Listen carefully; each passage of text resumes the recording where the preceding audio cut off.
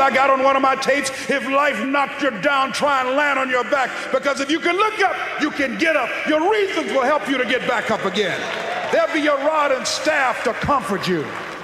That's Les Brown, and this is the Depression Detox Show.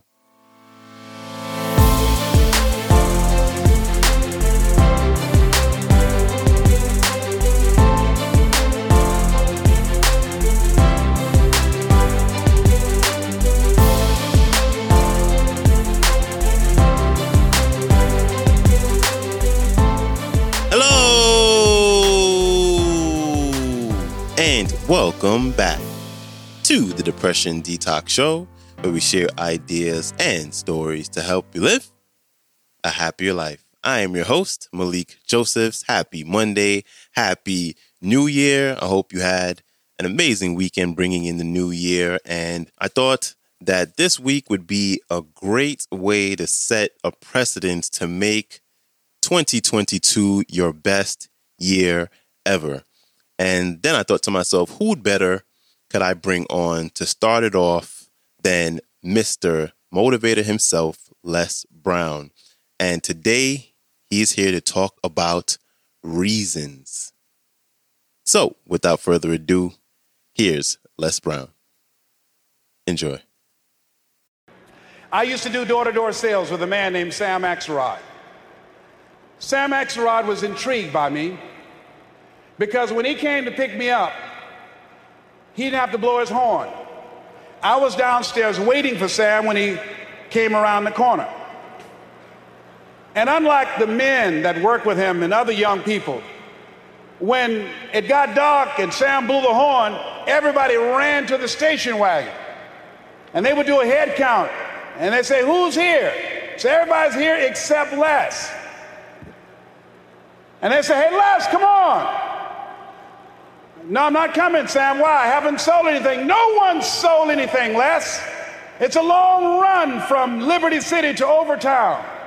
You got to pass the 20th Street Sharks and the 14th Street Gang. The jitneys will stop running soon. I can't stop, Sam, until I sell something.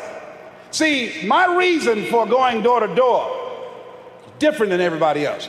Most people out there are trying to make some extra money to party on the weekend, or to buy a new outfit or a new bicycle. The reason that I was working was to take care of my mama. The reason that I was working is because I was working on Miami Beach with my mother. And she was working for a family called the Sidursky family. And one day when I was outside raking the yard, I came in and my mother was on the floor, on her knees, cleaning up some grease spots that Mrs. Sidursky had spilt some grease. My mother was 56 at the time. She adopted us when she was 40. And I came in, my mother had arthritis in her knees. And I could hear her moaning at different times when she moved on her knees on this hard linoleum floor. And I said, Mrs. Sidursky, can I do that for my mother and you can have her do something else? She said, if it's all right with Mamie. And my mother said, no, son, that's all right. I said, no, Mama, it's not all right. I don't want you on your knees, Mama. Please let me do it, baby. And I helped my mother up. And Mrs. Sidursky said, Mamie, go in the other room and find that hat I was looking for earlier. And my mother went in the other room, and I heard her clapping her hands. I said, Mama. She said, what, boy? I said, baby, why are you clapping your hands? She said, don't worry, just keep on doing what you're doing. Then after a while, Mrs. Sidursky said, Mamie, maybe it's in the other room. Go look in there. Mama went in the other room, and sure enough, she started clapping her hands again, Bishop. I said, Mama, why are you clapping your hands?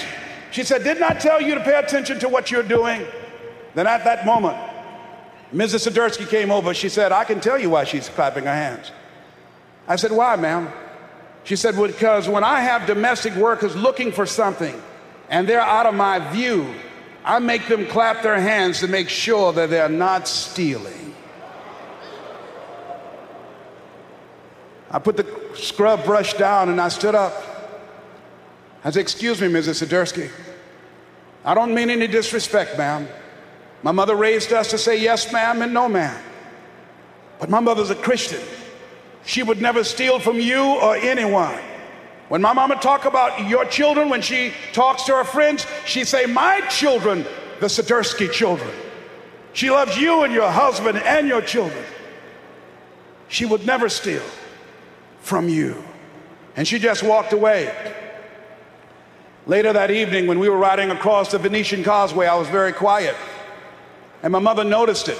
I was not my bubbly self. She said, what's wrong, son? I said, Mama, I wish I was a man.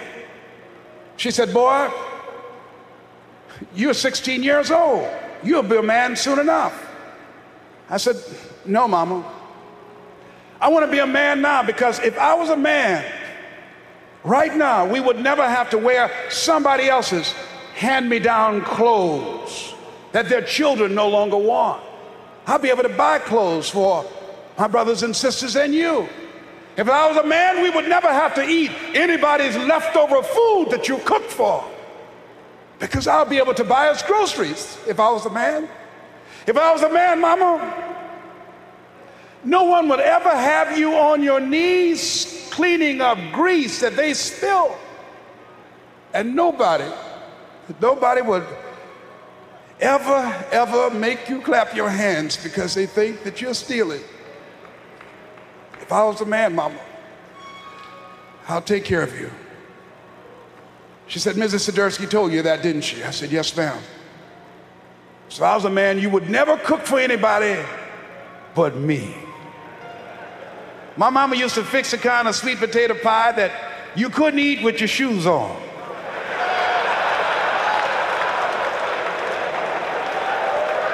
You had to take your shoes off so you can wiggle your toes.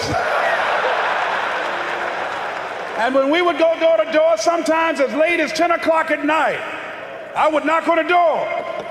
Who's there? Would you like to buy a nice working television set? No money down?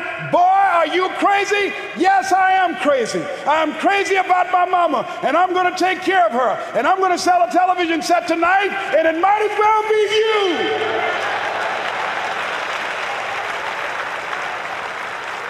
And after a while, somebody would say, come on in there, boy, and that better be a good set.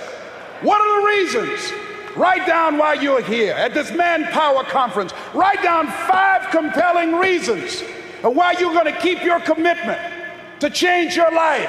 Keep your commitment never to go back to the life that you once lived. Keep your commitment to creating wealth for yourself, to taking care of your children, to be more responsible, to manifest Christ in you, in your life, in your community. Keep your commitment to live a life of contribution, to keep your commitment to be a conqueror, and to act like it, and to have authority and dominion over everything in your life. What are those reasons? I got on one of my tapes, if life knocked you down, try and land on your back, because if you can look up, you can get up. Your reasons will help you to get back up again. They'll be your rod and staff to comfort you. Big thanks to Les Brown for stopping by. You can connect with him by visiting his website, lesbrown.com, following him on Instagram at The Les Brown, and check out his latest book entitled You've Got to Be Hungry, The Greatness Within to Win. And I got this clip from YouTube. It's entitled 2021 Motivational Speaker Les Brown, Armed and Dangerous. And it's about an hour and 20 minutes long. And if you want to go check that out, it's a really good clip. I also have all the links to everything I just mentioned, along with the link to the entire talk in the show description. And lastly, before you go, don't forget to follow the show, share it, or leave a rating and review wherever you listen to your favorite podcast. I believe Spotify now allows you to leave a rating. I'm not sure if they're capable of leaving a review, but I believe you can leave a rating. So if you can be so kind to do that, that'll be very much appreciated. And that's a wrap for me. I hope you have a wonderful rest of your day, and I will see you back here Wednesday.